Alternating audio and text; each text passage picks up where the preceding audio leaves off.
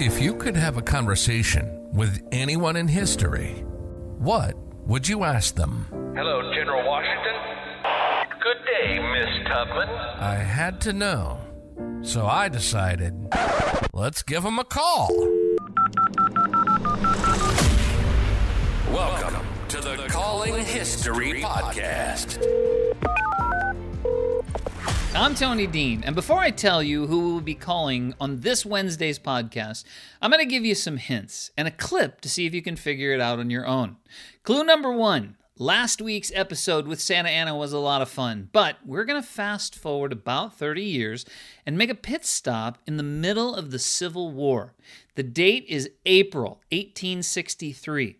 President Lincoln has put the Emancipation Proclamation into effect about 4 months prior.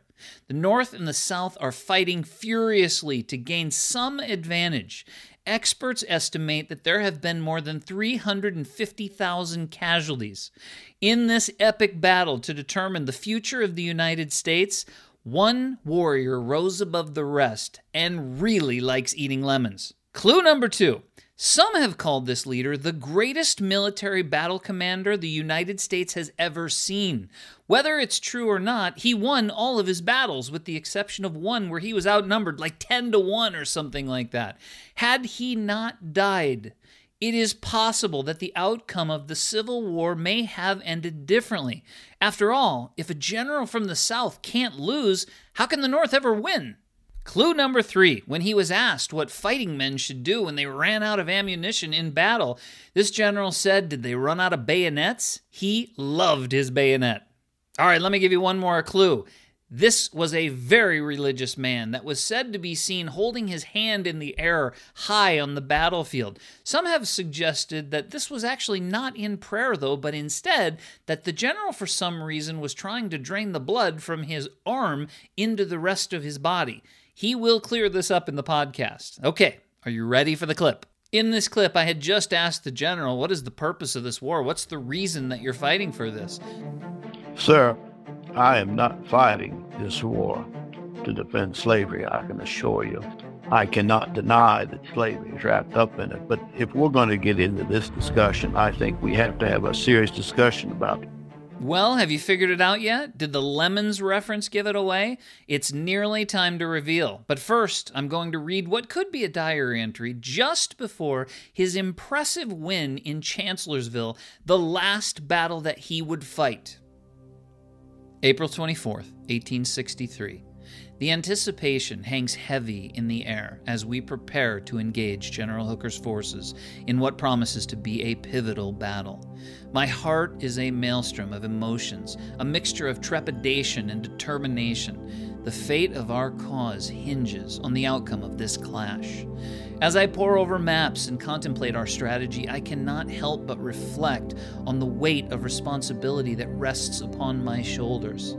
The lives of my brave soldiers are inextricably linked to the decisions I make. The burden is immense, yet I find solace in the unwavering loyalty and spirit of those under my command. In these quiet moments, I steal away to seek solace in prayer, beseeching divine guidance and wisdom. I know that the path ahead is fraught with danger and uncertainty, but I trust that a higher power will guide us. As the sun sets and the darkness falls, I find myself steeling my resolve. The din of encampment slowly fades, replaced by a solemn silence. In this stillness, I feel a renewed determination burning within me. Soon, we shall march forth and face our adversaries. The outcome is uncertain, but I am resolved to lead my men with courage and conviction. We fight not only for our cause, but for the ideals and principles we hold dear. This Wednesday's episode is General Thomas Jackson, or you might know him as Stonewall Jackson. Jackson was a beast. He would fight a battle, win it, march 20 miles, fight another one, win it, sleep, then march another 70 miles to fight again. His men were determined, and why wouldn't they be? If you were fighting with Stonewall, you were going to win. Luckily for the North, though, This unbeatable leader was scouting terrain and fired on by his own men after Chancellorsville.